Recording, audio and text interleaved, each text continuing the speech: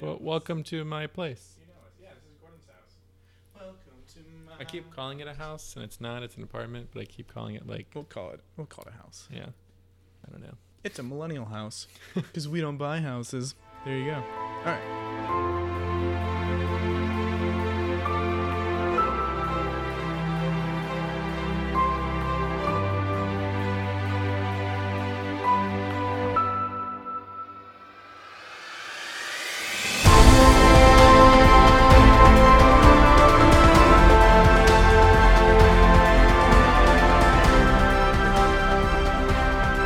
Welcome back to the Christ and Culture. This is Clint. And this is Gordon. I actually have a topic to talk about here real quick. Like right now? I'm a little nervous about something, to be honest.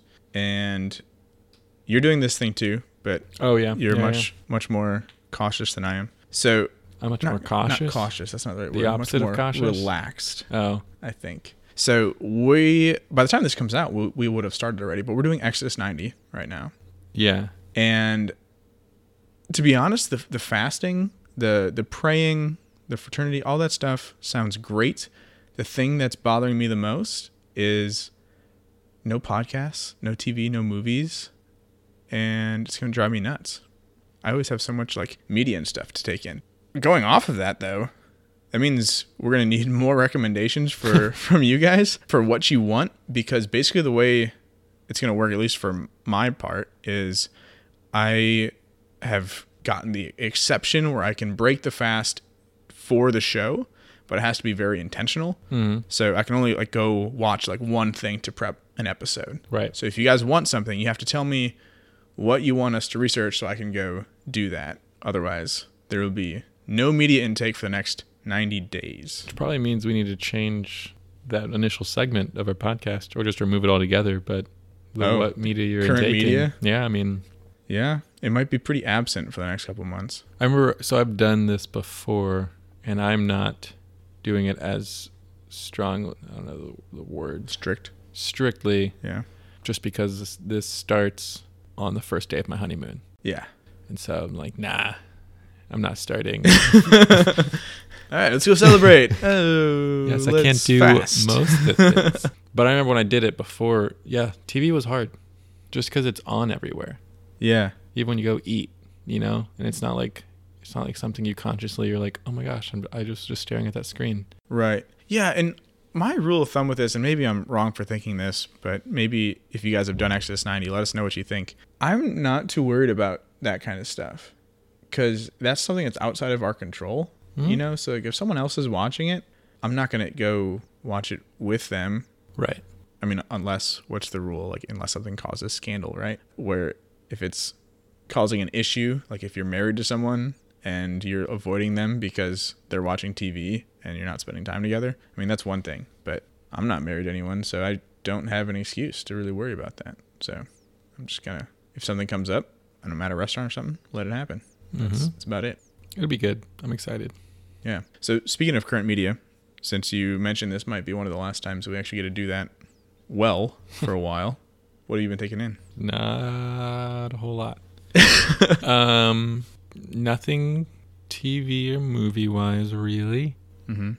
I finished movies that I've previously mentioned on the show. So I finished The Irishman. Okay. That was a long time coming. I also finished, I don't know if it's A Marriage Story or The Marriage Story or just Marriage Story. I think it's just Marriage Story. But I finished that as well. I've really been listening to podcasts as much just because I'm only been really like up to speed with like Catching Foxes, and between then like I usually listen to Art of Manliness, so I'm kind of bored with it right now, and all the other ones are kind of on the same pace, like with Catholic Stuff You Should Know and then The Mysterious World, all really interesting stuff, but like the way they do the podcast, like the way it sounds and the conversation is like the same, and I'm looking for something different. So I started listening to D&D podcast again.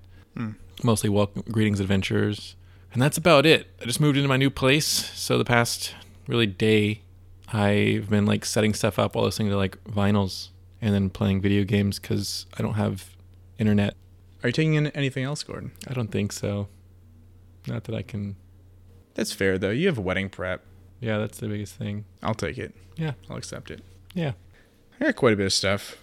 Mostly things that I took in over Christmas. I'm going to save some of them for future episodes so I can still do this segment of the show in the future. But yeah, since we have Exodus 90 coming up, I have been trying to binge a lot of episodes so that I'm not super behind in 3 months. So I've been listening a lot to Catholic Answers Live and all their affiliate podcasts, including Jamie Akin's Mysterious World, which is one you just mentioned. One of my favorites right now, if not the favorite. I watched the entire Netflix series The Witcher, which was interesting. Heard mixed reviews. Yeah. Not even really mixed. I've heard it's not great, but like the action scenes are really phenomenal. Yeah. I mean, I never played the game, so maybe I don't appreciate it. I think it's a book series too. It's a book series and a video game. I didn't do either of that. I just heard it was something that was very fantasy and had a big budget, so I was like, all right, we'll check it out. Very Game of Thronesy in the sexuality, unnecessary stuff like that. Somewhat interesting storyline, but it's hard to follow because it's chopped up, so you really don't know the time frame. And actually, I didn't even know takes place over like 80 years. I didn't realize that until I was about 4 episodes in out of an 8-episode season. I was like, oh yeah, this is all just in the same timeline. Nope. Every scene is like decades apart. You didn't know that while watching it? No. Here's why. So it bounces between 3 main characters. 2 of them don't die, and they don't age. So they look exactly the same decades later. But because like of their of their race? Because they're magic. So one's a sorceress and one is the Witcher. Okay. Yeah. And so they don't age, so you can't tell they're in a different How old time is frame. the Witcher then when it starts? You don't know. Okay. Of course. I mean, maybe people who like actually know the lore probably know, but I have no clue. Huh. Okay. Yeah. I really have any desire for it. Yeah, I mean, that's kind of like, it's my kind of thing that I enjoy. Yeah. No, It's just unfortunate that it's always super sexualized. Yeah. Thank God for Lord of the Rings, right? Hopefully the TV show works out. But yeah, so I watched The Witcher. It was interesting. And then, so Jimmy Akin's Mysterious World. Like I said, when I was on the plane, listened to that a bunch. And one of the episodes I listened to on the flight back to Iowa to visit my family was on the disappearance of Jimmy Hoffa. No way. And what actually happened to him. And I had literally no clue what this guy, who he was or anything. You listened to this first. Yeah, so I listened to this on the way back, and I was like, oh my gosh, this is really interesting. At the end of the episode, they're like, it's an old episode, and they said something along the lines of, yeah, there's supposed to be a movie coming out with a lot of big name actors, and they like looked it up on the show, and they're like, we think it's going to be called The Irishman, but that's kind of a tentative title. Turns out, like, that's a huge movie right now, and you said you just watched it. My brother had asked me to watch it too, and so I'm like, oh my gosh. All right, I'll watch it. So I did.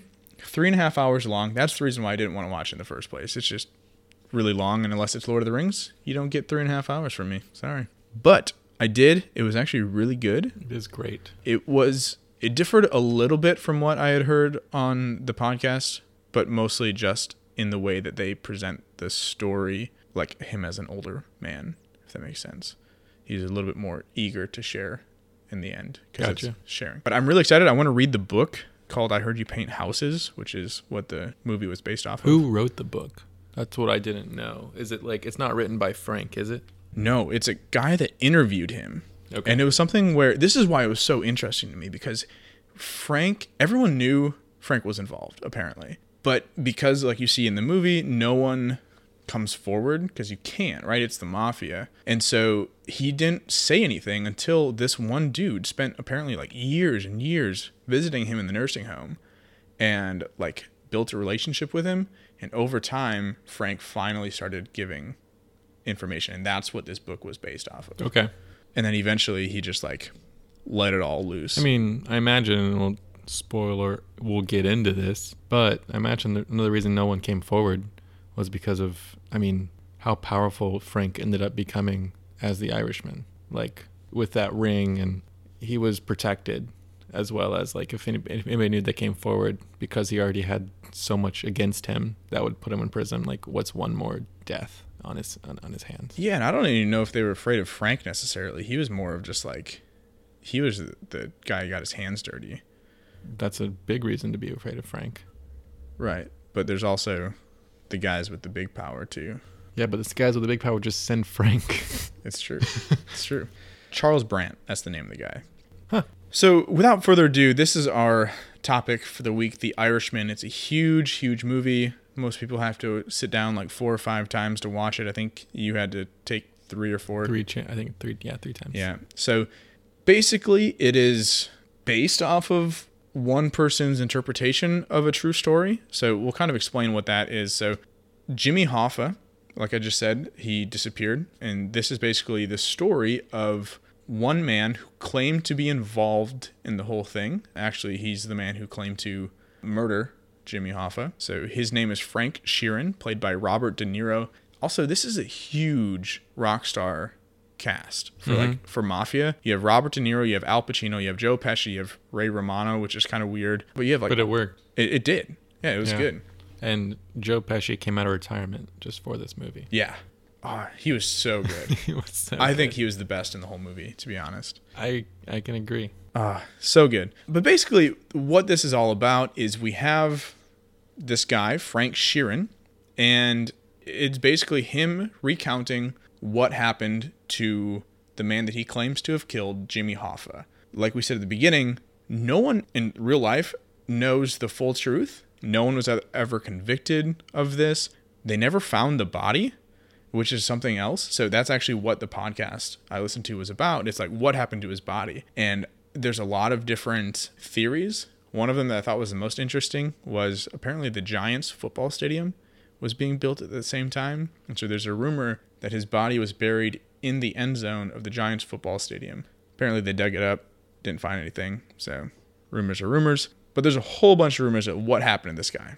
And maybe this kind of like shows how young and ignorant I am, but have you heard of Jimmy Hoffa before this? No, but he's supposed to be huge. Well, that was the joke he made though in the movie, like when he's talking to the nurse. Like they make that point. Yeah, that like it's a generational thing. Well, no one has any idea, but if you're old enough to recognize this, you know that he was apparently huge in politics and just in culture in general. Yeah. At the time. Yeah. Very, very loved man. And after his disappearance, we don't talk about him anymore because we don't know what's going on. So we'll go and dive into it. We have Frank Sheeran, played by Robert De Niro. We have Jimmy Hoffa, played by Al Pacino.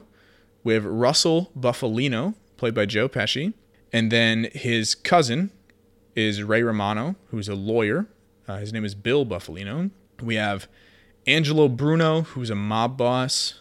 We have Skinny Razor. That was one of the cool names.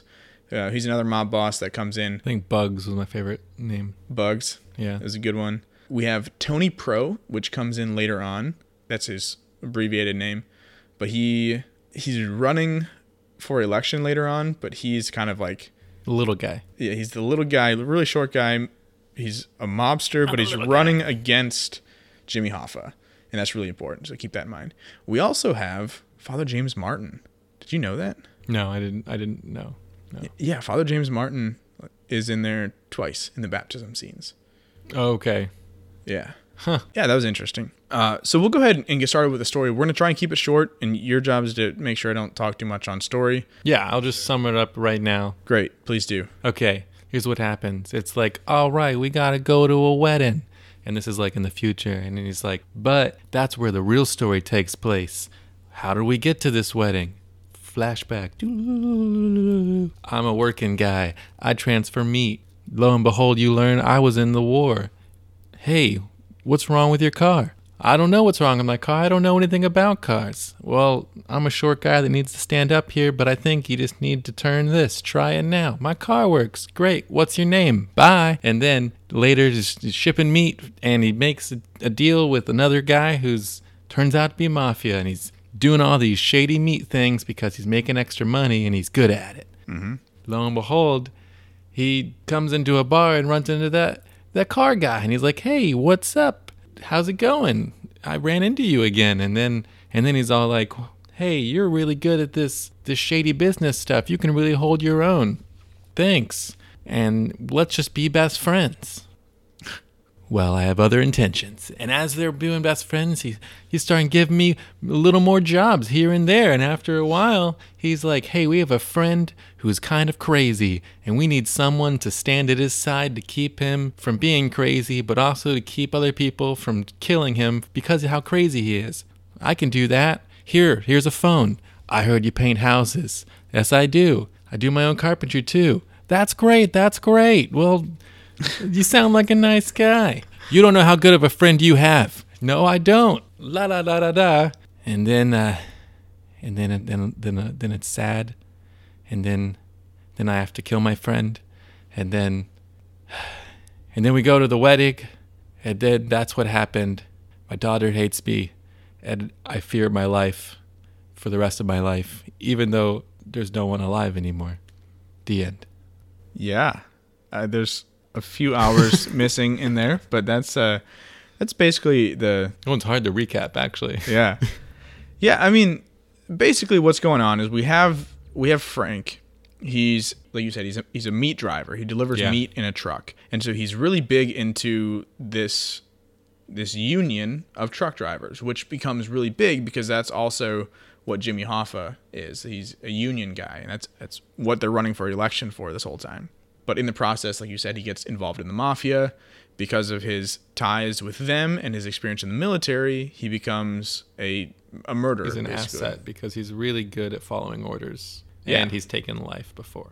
Yeah, and so he becomes a hitman, essentially, and he gets really, really good at it. That was one of the things that I thought was really cool is the book is titled I Heard You Paint Houses, and that's a line from the thing because that's the first thing that Jimmy Hoffa ever says to Frank. It's I heard you paint houses, which is mafia code for killing people because when you shoot someone, the blood splatter is like painting the house. Paint, yep. And then he says, I do, and I also do my own carpentry. That line is supposed to say, yeah, I do, but I also get rid of the body. I clean up after myself, because usually they'll cut the carpet out of the house when you clean up.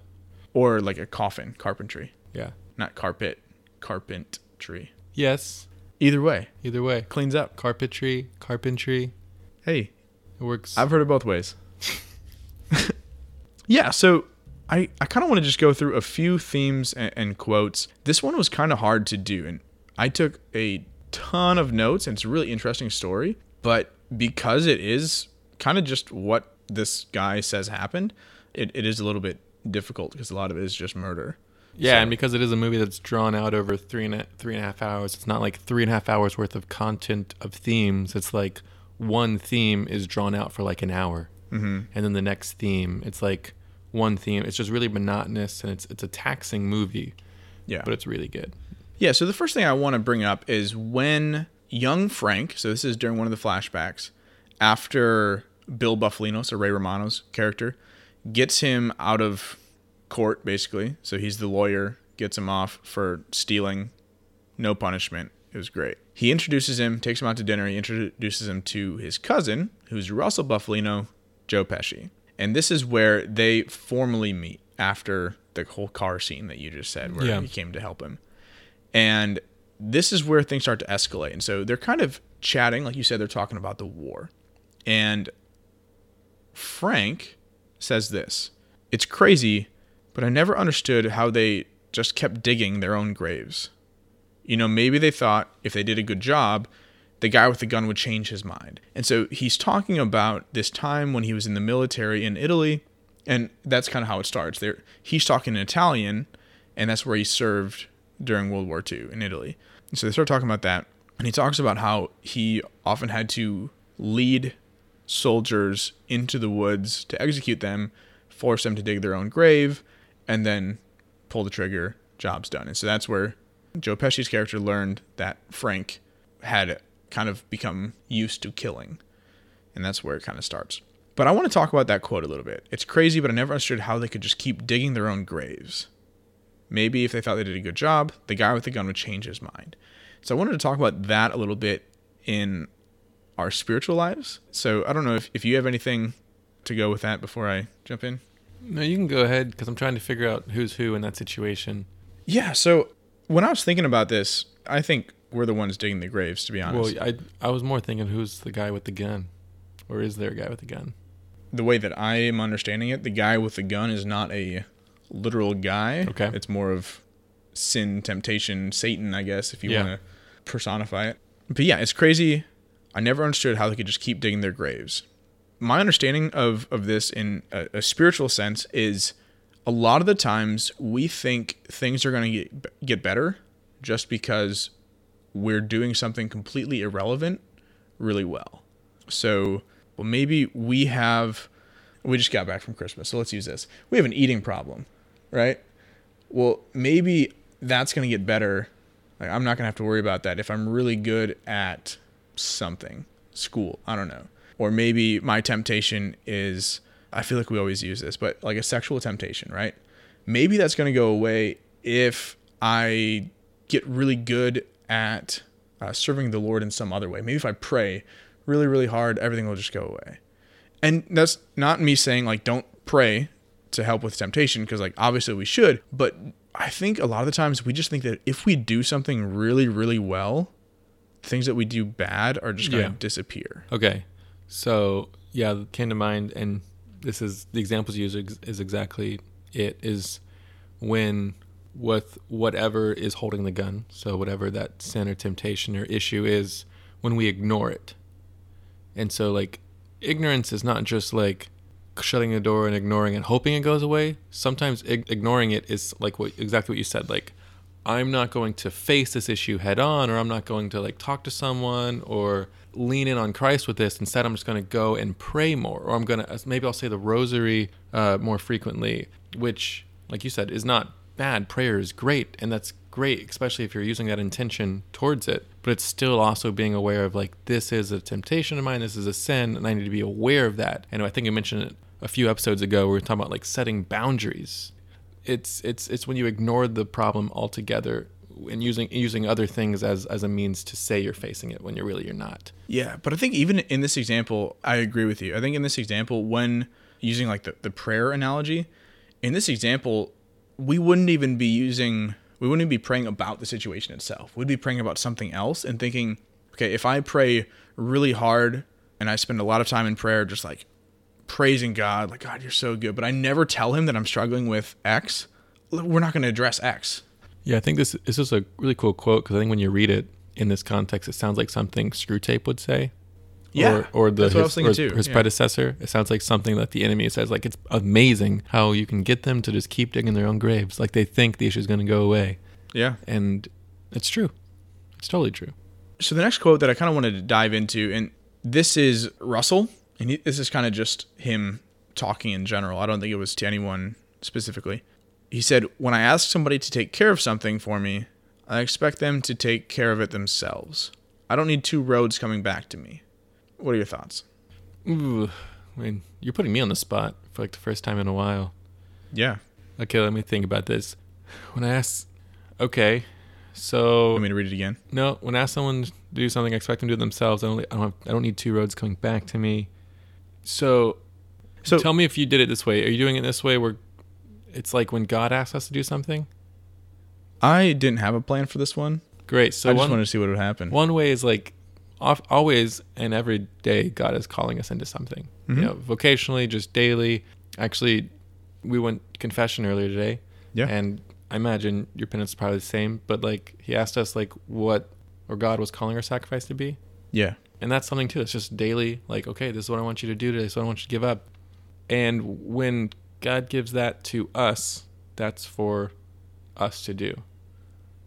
Not like, I don't know. That's no, I get what you're saying. So I don't know how else to get how we could like split what we're supposed to do with someone else, but yeah. So essentially, in this context, he's saying, I want as few people as possible to know about what's going on. That's the mafia right thing. Like he's trying to keep as few exactly. paths, which in that sense, we do see, and I think throughout this movie, we do see a lot of loyalty, and we learn about like, who do you really trust?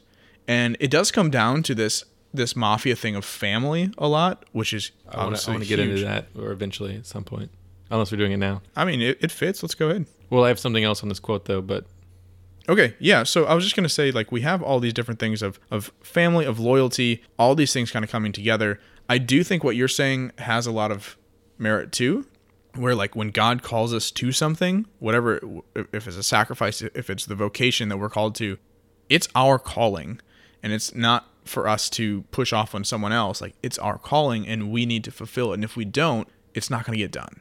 But you had something else to add? Yeah, something that came to mind was this quote actually sheds light on, the power of light and darkness. Just this idea that when more people are involved in something, how much harder it is to hide it. Literally what you said, like he doesn't want more people involved. And this could be one of the avenues is like the scandals in the church. Another avenue is, like we were just talking about with the quote previously, our own spiritual lives. When we're dealing with something like, sometimes it's hard to want to involve someone with that. But the more you do, then the harder it is for you to go to walk into a room and then someone step you aside and be like, hey, how's that thing that you told me about that one time? And then you have to face the fact that you have to tell them it's still struggling. It's a blessing and a curse that the more people that know about something is bad and good, but it's also a really good thing with this idea of our bodies being the light of Christ, and that light spreads the more people are involved in that. Does that make sense? Yeah. It's kind of like Exodus 90 that we're doing right now. Yeah. I mean, the whole point of Exodus 90, well, other than the asceticism, is fraternity. And you're supposed to have these guys that are going to help keep you accountable. Right. And a big part of that is you have to be vulnerable with those guys so they know what to keep you accountable for. Right. And within the whole fraternity, you choose an anchor, right? And that's your partner, I guess, the person that you confide in. And with that, you need to reveal to this person, like I said, what to keep you accountable for. And you said it's kind of there's good and bad to it. I think the bad parts of it, though, assuming the person's not just a complete jerk, the only bad parts to it are things that are, in the end, good. In that, if you have a wound, you have to clean it first, and that cleaning it sucks. Right. Or yes. I don't know if you've ever been had something stuck in your skin or stepped on something that was really sharp, like a tack or something. Yeah. Pulling it out or ripping the Band-Aid off, whatever it is. There's always that's something where for a split second it's going to hurt, but in the end it's going to be good, right? Because you have to clean it before it can heal. Right. And this is actually a great segue back into the family thing. Mm-hmm. Because like you said, when he as a mafia boss or whatever is saying it, he's saying let's keep it within the family and not spread this. But really in our spiritual lives, the more people are involved in this, the more everyone becomes familial. The family isn't a circle. The family is a shared wealth of an idea. And so that's what I really want to talk about with this movie is the idea of what family really means to the false idea of family as in being in the mafia. And I don't want to downplay the war, but what's really important is that he came from the war. Yeah. This was someone who was told how to take orders and execute them. And you see that in the beginning when he's pushing meat to the very end when he doesn't want his door closed. And you can tell, there's another thing we can talk about separate from family, he never rests his entire life. He never has peace. Yeah. And it's so heartbreaking. Yeah. Beautiful what Scorsese was able to do, picture that, but it's heartbreaking that he never has peace. Right. And you see that in his family life throughout the movie too. And you mentioned this in your 30-second summary at the beginning, but he has some really, really tough relationships with his daughters because of everything that's going on here. And you see that toll that it takes on him. And based off what you just said, I have 3 different directions I want to go with this. Fine. But you did mention the army again, so I wanted to go into this next quote before we jump all the way to the end, because something you just said there, I just wanted to go to the very last part, but we'll keep it together. So this part is coming from Frank, and he's kind of just summarizing his work for Russell. Yeah. Okay, wait, never mind. Is this the one that you wanted? I don't know. Is this about being afraid? No. Okay, that's a good one too. All right, I don't know if I wrote that one down. So, fine. So this one, it says, it's kind of like the army. You follow orders, you did the right thing, you got rewarded. And when I worked for Russell, it was never for the money. And now I want to point out when he says you did the right thing, it's not the morally right thing. It's you did what you were supposed to correctly, as was expected. Right. That's what he meant as right thing. Yeah, and you see where he struggles with that idea in the end. Yeah. With the priest. Yeah, which is another thing that I like, and we can kind of just throw this in here. He goes to confession at the end. He's an Irishman, so he's Irish. We have the mafia. Obviously, they're Catholic Italian. So like they go to church. They go to like the sacraments and stuff like that. Multiple baptisms, like you mentioned earlier. Multiple baptisms. Yeah. There's confession at the end. Like last rites. We have all of this stuff going on, while on the other side, they're pretending to be good practicing Catholics. And maybe that's something we can address really quick too. Yeah, like the dualist. Well, okay, so here with this, we haven't even said it, but with the idea of being good practicing Catholics, because that's a common trope with like the Godfather, like the mafia. They go to church, because they're raised that way, but then they serve their family, and there's this scripture, right? You can't serve two masters. Yes, because if you serve two masters, you'll end up loving the one and despising the other, or loving the other, despising the other. Yeah, you're right. And I think, and this is what's really important, the one quote I was going to mention is when they're talking about the war, he's like, how was it? Like, were you afraid? And he's like, oh, of course I was afraid. If anyone tells you they're not afraid in war, they're like BSing you. Everyone's always afraid. And when you apply that to the rest of his life in the mafia, same rule applies. Yeah. Everyone is lying to you. If they're lying to you, you're not afraid. So I think the actually master they despise is actually the mafia.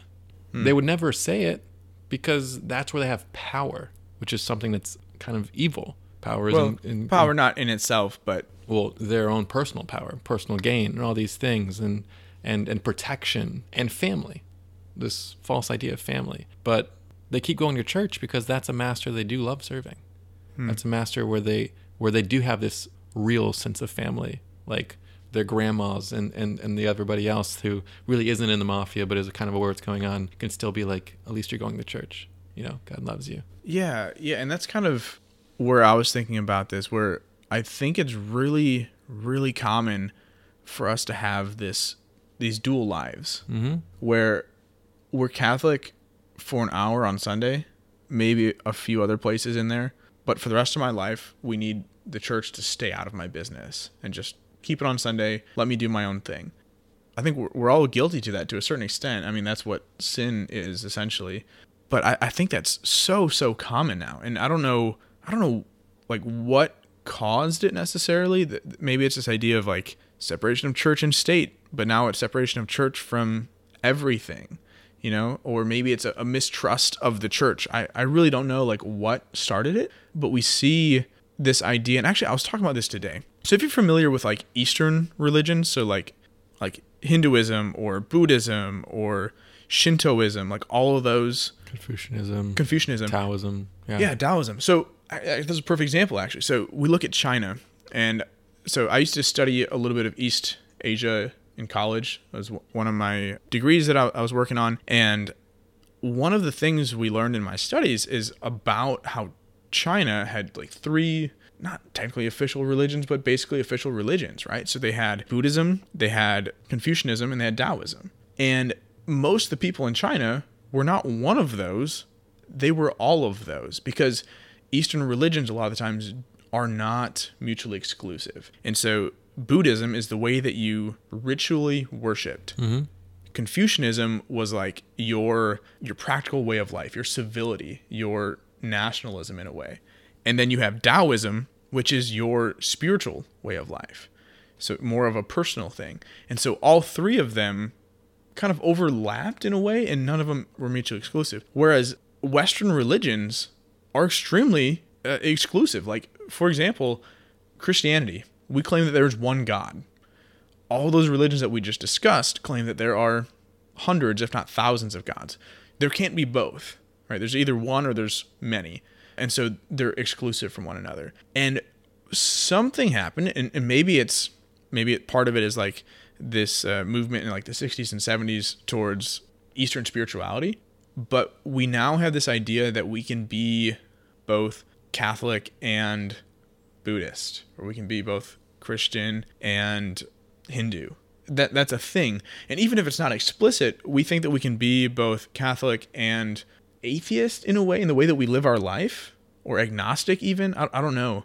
Does that make sense what I'm saying? No, that makes perfect sense. Yeah. Yeah, and I don't know really what caused that. I think there's a lot of contributing factors, but I think it's a really real problem. Been boiled down to, I mean, it's rare someone says, I am Catholic and this, but it's boiled down to is the word spiritual. Yeah. Like, I'm a spiritual person, or like, I'm not sure if I believe in a God or what that is. I can't really define that, but I'm spiritual. I love like these things. And another perfect example of this dual life is Daredevil, in the sense of he's pretty much Batman, except his Jim Gordon is like a nun and a priest. Like he lives at the church, and then he goes off and he's a vigilante at night. And it's a little harder than it is with the Mafia when you think about that, because he's getting bad guys, Right.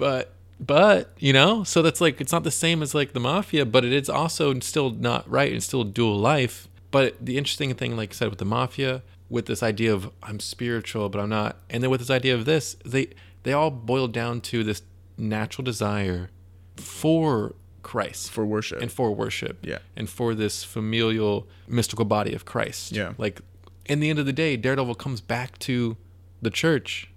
Yeah. Because he needs repentance, he needs these things. And at the end of the day, the Mafia are on church on Sundays. And at the end of the day, people that are spiritual because they have this innate desire. Right. Yeah. And that's where the conversation I was having today kind of went, because we were talking about kind of that dual spirituality thing. And no matter what you identify as, everything leads back to a desire for worship. Even if you identify as an atheist, but you really like sports, people worship sports. Mm-hmm. Like, literally. Yeah. By definition, like, you worship, like, down here in Texas, football is absolutely worshipped. And I mean, going to a football game with 50,000 people, it's kind of like going to your own little NFL worship party. You know, you have your own chants, you have your own rituals, you come together for pre-gaming, and you do the same thing every time. Like, you are a ritualistic, not like formal religion, but kind of like you're making your own religion in a way. I'm not saying you can't go to football games. Don't misread that. But we have this natural desire as humans to worship. And I think the next question then is, how do we get back to understanding what it means to be Catholic? Because maybe that's why we feel like we're falling into this dualistic nature where we don't know what it means to be Catholic anymore. Like, how do we even address that? I think, bringing it back to the movie, because this movie paints, the best part about this movie, it does paint, but this movie, the best part of this movie is that it follows Frank. Like, it follows his story. He's the one telling the story. Yeah. That's one of the biggest loopholes, because it is a perspective piece, but it's also beautiful because you're journeying along, figuring out like little breadcrumbs along the way very slowly, but then you notice like things. And so, like we just mentioned, he's doing, as he said, I'm doing the right thing. The right thing is orders. He's answering orders. He's doing the right thing to what he's told. But it's also the right thing to him because it's providing for his family. Mm-hmm. This right thing is keeping his girls safe. It's keeping his wife safe. It's putting money on the table. But it's not the right thing. And we see this near at the end of the movie when he's in confession.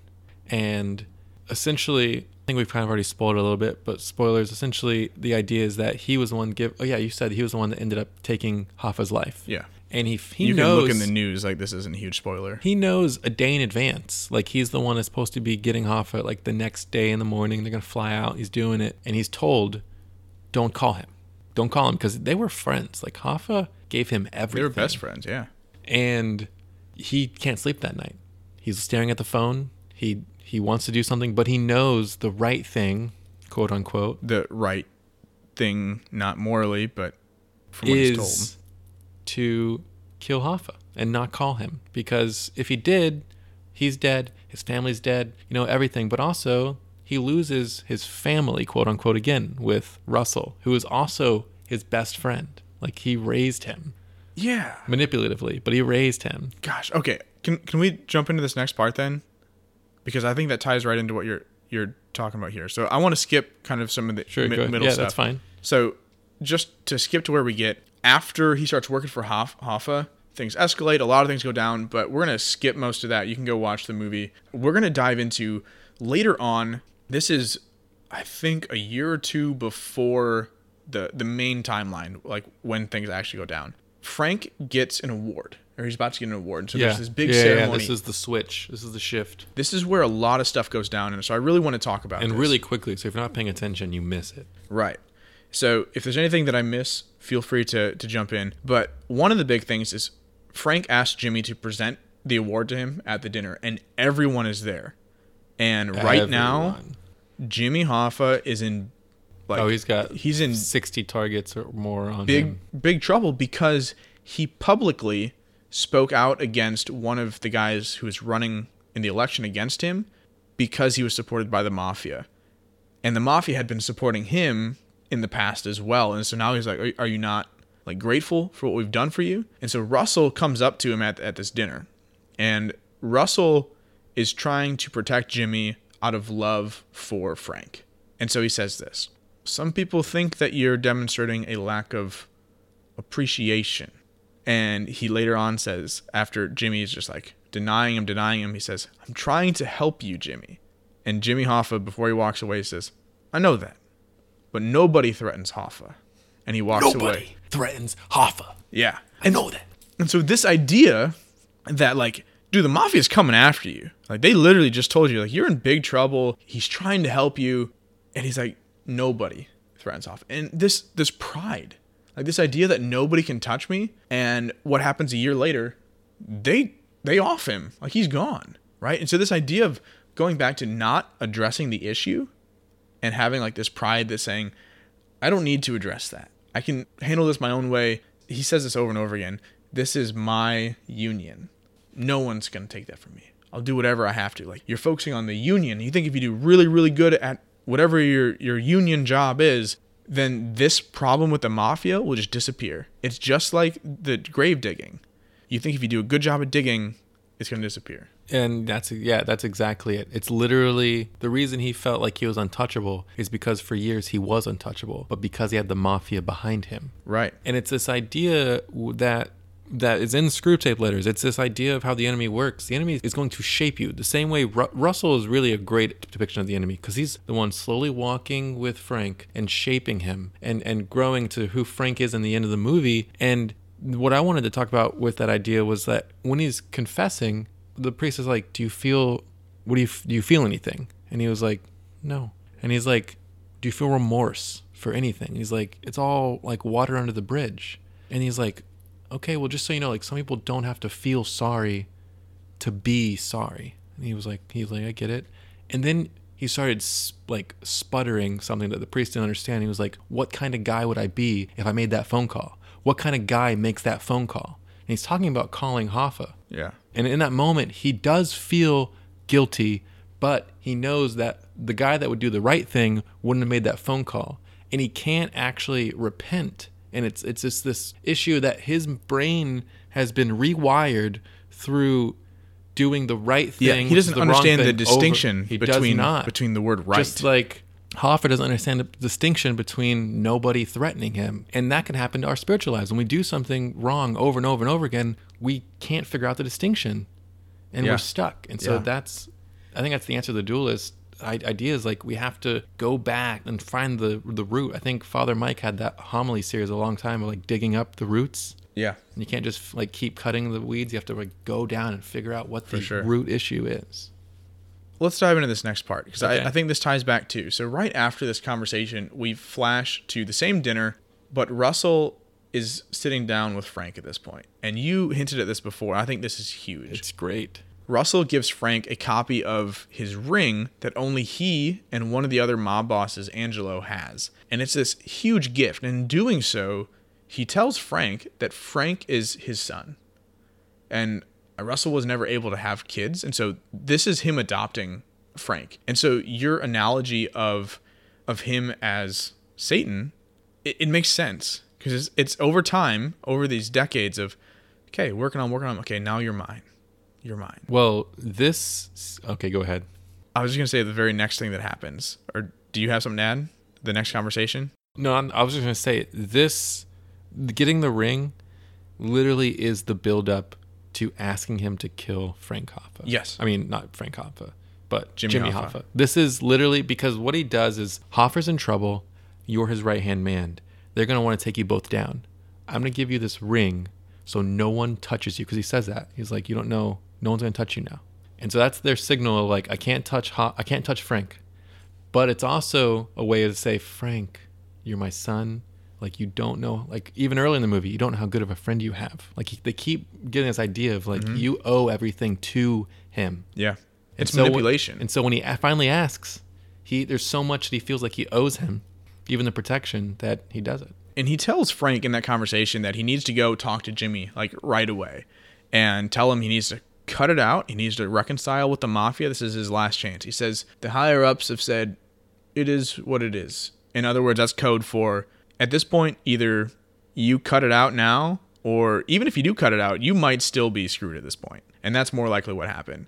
And so Frank says it's a fairy tale. He's never going to back down. Like, Jimmy's never going to back off of this. And so he goes to Jimmy. They have this conversation. It's the same thing over and over again. I'm not going to do it. Frank tells Jimmy to get protection. Hoffa says that he's not going to get protection. They'll just go for his family, or they'll go for Frank. And he says, you're with me, so they'll go for you too. Right? That was the point of the ring. That's the point of the ring. And especially because he just said he supported Frank Hoffa publicly. I mean, I keep saying Jimmy Frank Hoffa. He said, I just said when he received the award, like, I back Jimmy Hoffa. Yeah. Which was not good. Right. And so we have the ring is exchanged. Now he's the son of Russell. Then we have this conversation where Jimmy's like, you're with me, right? And then flash forward to the breakfast you were talking about, where Russell tells Frank about how he has to murder Jimmy that afternoon. And what he says is, you're with me, right? I can protect you because you're with me.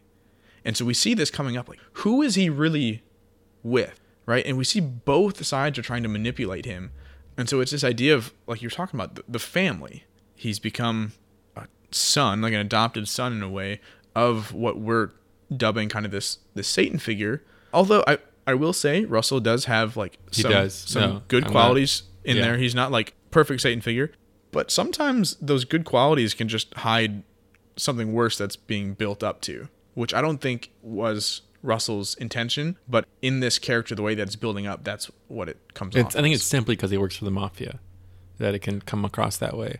And it's simply boiled down to that they're both manipulating him, but Russell did a better job because Jimmy, there was that one scene where he's yelling at everyone in his office because something happened, and Frank walks out and he's like, I'm not taking this. You can't yell at me like that. He's like, I wasn't yelling at you. I was yelling at everyone else. But like, that's how Jimmy was. He probably was kind of mad at everyone. He was just mad. Yeah. Whereas if Russell was mad at something that Frank did, what he actually did was he went to his boss, who would have hurt Frank, and said, he's a kid, he's learning, like, he's good.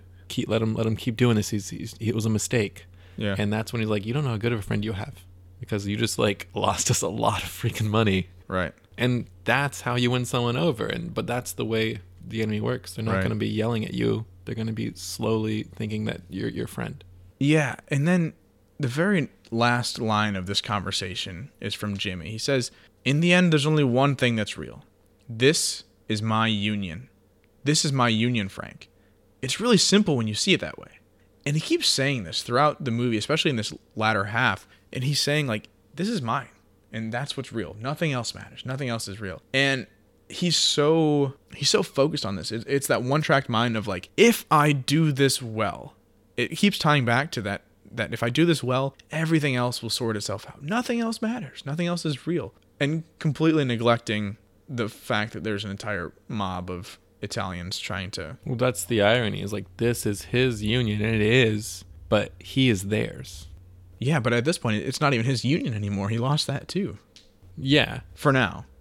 Yeah, and then the next thing we see is what you had been talking about before, where we flash forward, now we're in the future, and we start building up to the murder itself. If this is something you're interested in, if you like murder mysteries and stuff like that, this is a real murder mystery that still has not technically been solved. Frank ended up coming clean many years later to the guy that wrote the book, Charles Brandt, but technically that hasn't been proven. He was already suspected for this kind of thing, and so that's kind of the most accepted answer to what happened, but it's not officially proven. So do some digging. It is pretty interesting. If you want to check out the podcast where they discuss all of this stuff, check out Jimmy Akin's Mysterious World, the disappearance of Jimmy Hoffa, and we'll put that in the notes probably too. So, but yeah, so the rest of the movie is just the killing. So we'll skip over that. You can figure that out for yourself. And then it flashes forward until Frank is older. And it talks about how everyone else is arrested and for other things, not for the murder. And then they end up getting old or getting sick or getting murdered. And pretty soon, Frank is the only one that's left. And he's sitting alone. He's trying to reconcile with his family, but he can't. There's a conversation I wanted to go in with one of his daughters, but for the sake of time, we're going to have to skip over that. But essentially, it's the whole, like, I did this to protect you. And the daughter's like, you have no idea what you put us through. And we were afraid of you. We were afraid of your friends. We couldn't talk to you because if we brought something to you, and you see this in the movie, he literally goes and breaks a guy's hand because his daughter knocked something over in the guy's shop. And so he like hit her and sent her out of the shop. And so Frank comes in and breaks his hand and like beats the heck out of him. And so they're like, we can't talk to you about our problems because if we do, you might kill that person. Right. And so they're just like, you have no idea what you put us through. And so we see what all these things have to do with the consequences that they have on his real family, and that he's sacrificed his real family. And another thing I didn't mention, he got divorced in there too. So he actually has his, I guess, 2 families in there. He's had 2 wives and 4 daughters, I think. Yeah. And so we see what happens to them with all this going on. And he's trying to hide all this. And they know that he's involved in this kind of stuff. Oh, yeah. Like, she knew at a young age. She was super aware. Right. The one oldest daughter. But he never admitted to Jimmy and what he did there. And they were really close to Jimmy. And so that really affected them. So yeah, going off that real quick, that the last thing really was that I wanted to talk about was them getting older. Same kind of idea of him like losing everything in his family. This really hilarious idea of them being in this mafia because it provides power and family and protection and all these things that they were gaining. In the end, you're seeing them, like, one guy they talk about literally is like, he just poops himself because he can't hold his bowels in. Yeah. And then Russell has a stroke and they're just like shaking and just like barely playing bocce ball in prison. And like, in the end, they have nothing. Power's gone, the money's gone. In the end, they gained nothing. Yeah. Yeah. And it's just this irony of like, what you focus on in life, what do you get in the end? What's your reward? Yeah. There's 2 more things I want to hit on really great. quickly. Yeah, so do it. This is one after he realizes like his family doesn't want to talk to him and they literally will not speak to him anymore. He goes and he buys a casket and a place to be buried. And this is what he says. It's kind of like a monologue over the scene. So he says, sooner or later, everyone put here has a date of when they're going to go. That's just the way it is. I think there's got to be something when you go, because how the hell did this whole thing start? People smarter than me can't figure it out. That's why I would never go for cremation. It's so final. That's the hardest part of when they bury you. It's so final. You go into a building, the building is there. The crypt is there. They have you in a metal casket, and they have you in a room. They have that there. It's just not as final. You're dead, but it's not as final. And so he has this like obsession with death being so final, but he admits like he believes there's got to be something. There's got to be some kind of God, and that goes back to like the spirituality that we talked about before. He clearly recognizes like there's something, but he's like obsessed with this finality of things. And I think that's interesting because he spent the last 50 years of his life doing this to people and not even thinking about it until he starts going to confession. He starts having these conversations. He's like, oh yeah, like this is real. And that kind of leads into this last point that I want to make. And so the way that this movie portrays his coming forth with this information is the FBI comes up to him and is like, everyone else is dead. You have no one else to protect. Just please tell us. So the FBI comes. He refuses to say anything. He tells them, go speak to my attorney, because that's what they were trained to do. Go talk to my attorney. They tell him that the attorney is dead. Everyone is dead. But Hoffa's family isn't. They are here. And they got to live not knowing. That's hard to do. You've got kids, Frank. Can you imagine? Frank, it's time. It's time you say what happened. This line was really interesting for me. I think it shows how liberating the truth can be. Not only for the family who needs to hear, even though they know something happened and they can guess. But it's also liberating for Frank. Yeah. Who he's been going to confession. He's been praying with this priest every day. They've been talking together. And he still seems paranoid, even though, like you said, he doesn't feel remorse. Something's bothering him. You know, and he goes and he talks about finality. Father Mike just had a podcast about this back in November or December. The reason why it's so hard for us to say goodbye is because we never actually do what we need to do while we're here. Yeah. And I think that's what's happening here is like the reason why he's so paranoid about finality is because he doesn't feel like he's done what he needs to here, because he spent his entire time killing people and he never actually spent the time with his family and doing what he needed to do. And so with that, do we have a challenge? Oh boy. Stay at school. Let's start with just that last thought there. Rather than waiting until it's too late, start taking the moments that you live in and spending them well. And so the example Father Mike used was in the Midwest, there's like 9 steps to saying goodbye. And this is so real. Like I actually lived them while I was back for Christmas, and everywhere you go, those steps. But the reason why it's so hard to do that long goodbye is because we don't actually live those moments with those people well. And so stop having fake conversations. That's my challenge for you this week. Have real conversations with people. Ask them serious questions. You don't have to just like go right into like, how do you want to be buried? You've talked about that before, but like if there's someone that you're really close with, go for it. Or maybe even ask, there's someone who asked this question a lot and it was really powerful for me. What brings you joy? Instead of saying like, hey, how you doing? And they're like, oh, good. Staying busy. You know, like that's the cliche answer. Ask, what brings you joy? What makes you happy? Something like that. And just make people think and actually have real conversations and see what happens this week. Yeah. I would say another fun challenge, maybe not fun, but another cool thing, it's a little different than previous ones, would be take a piece of paper, make a list of passions in your life, things that you're like, this is what I want people to know about me. And, you know, kind of hopefully, ideally, like, well, where you put down like Catholic, that like, I am Catholic, or where they put down that like I believe in God or something like that. Somewhere I would hope religion kind of falls in there, or your faith life. But then the other things too, like for me it would be art and movies and music and stuff like that. And then order them in the sense of where their importance falls from top to bottom based on you. And then make another list of where you think someone else that knows you, not very well, but just like someone else that kind of knows you surface level, where they would rank those things. Just viewing you and see if you kind of put them in the same place. And this is that idea of the two masters. You know, it's not wrong to have hobbies, not wrong to have other passions, but are you putting God first? Right. Are you putting people first, like you were just saying? And that idea of like, or are you putting all these things? Are you putting all these things that are giving you great things now, but in the end you're just going to be really old in a wheelchair, shakingly throwing a bocce ball down a court? Yeah, essentially that's a way of like asking yourself the question, like, who do you really serve? Right. Shout-outs. Oh, buddy. I would like to shout out Kevin Madler. He helped me move in here 3 days in a row. I would like to shout out Lauren Koth. She was a missionary with the door. Now she just moved up to Pittsburgh, missionary with Vagabond Missions. She gave me all the furniture I own. It's beautiful furniture, by the way. Yeah, it's great. It's great. If you become a patron, you can see it. Slide that in there. Out. Just, I don't know. I feel like we've been like really like taking a towel and wringing out this wedding thing, but it's finally happening, so we'll be done talking about it, hopefully. Just everyone involved, my parents, Lizzie's parents, all those things, as well as just different people who listen to this podcast and give us great feedback.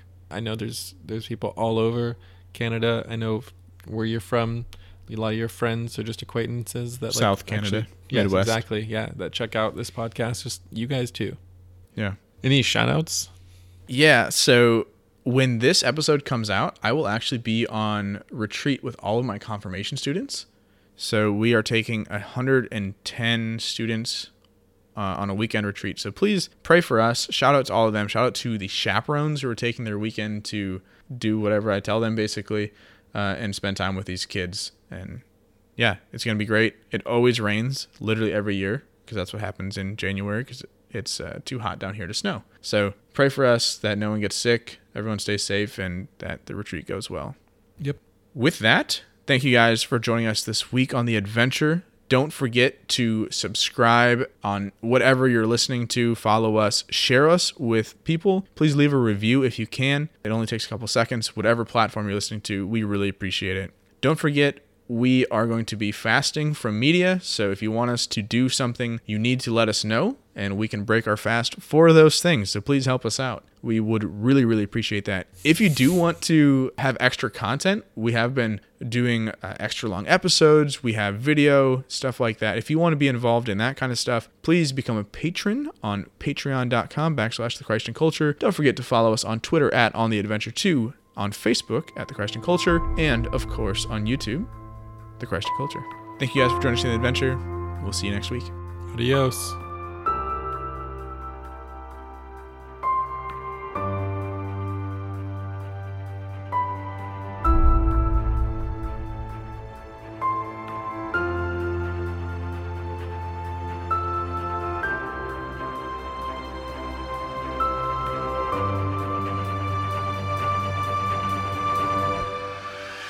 Oh, it's cool. We can keep it running. We can keep running. Yeah. And then we didn't pray either. So yeah, that's fine. let's do that first. I can edit that out. Yeah. Or we don't edit it out. We can rearrange it.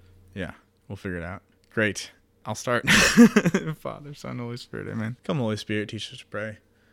Lord, forgive us for being so forgetful. We are the worst sometimes, but you are so good. Thank you for allowing us to do this ministry and to spread your news in whatever way we can. Help this conversation to be fruitful. We ask that you send your Spirit down upon all those that hear this show. Help them to receive you and know you in a new way. We also ask that you send your Spirit down upon Gordon and Lizzie as they prepare for their marriage and the next step in their vocation. Lord, be with all of us, guide us, and teach us to love. We ask in your name. Amen. Well, we have our blooper. We have our intro.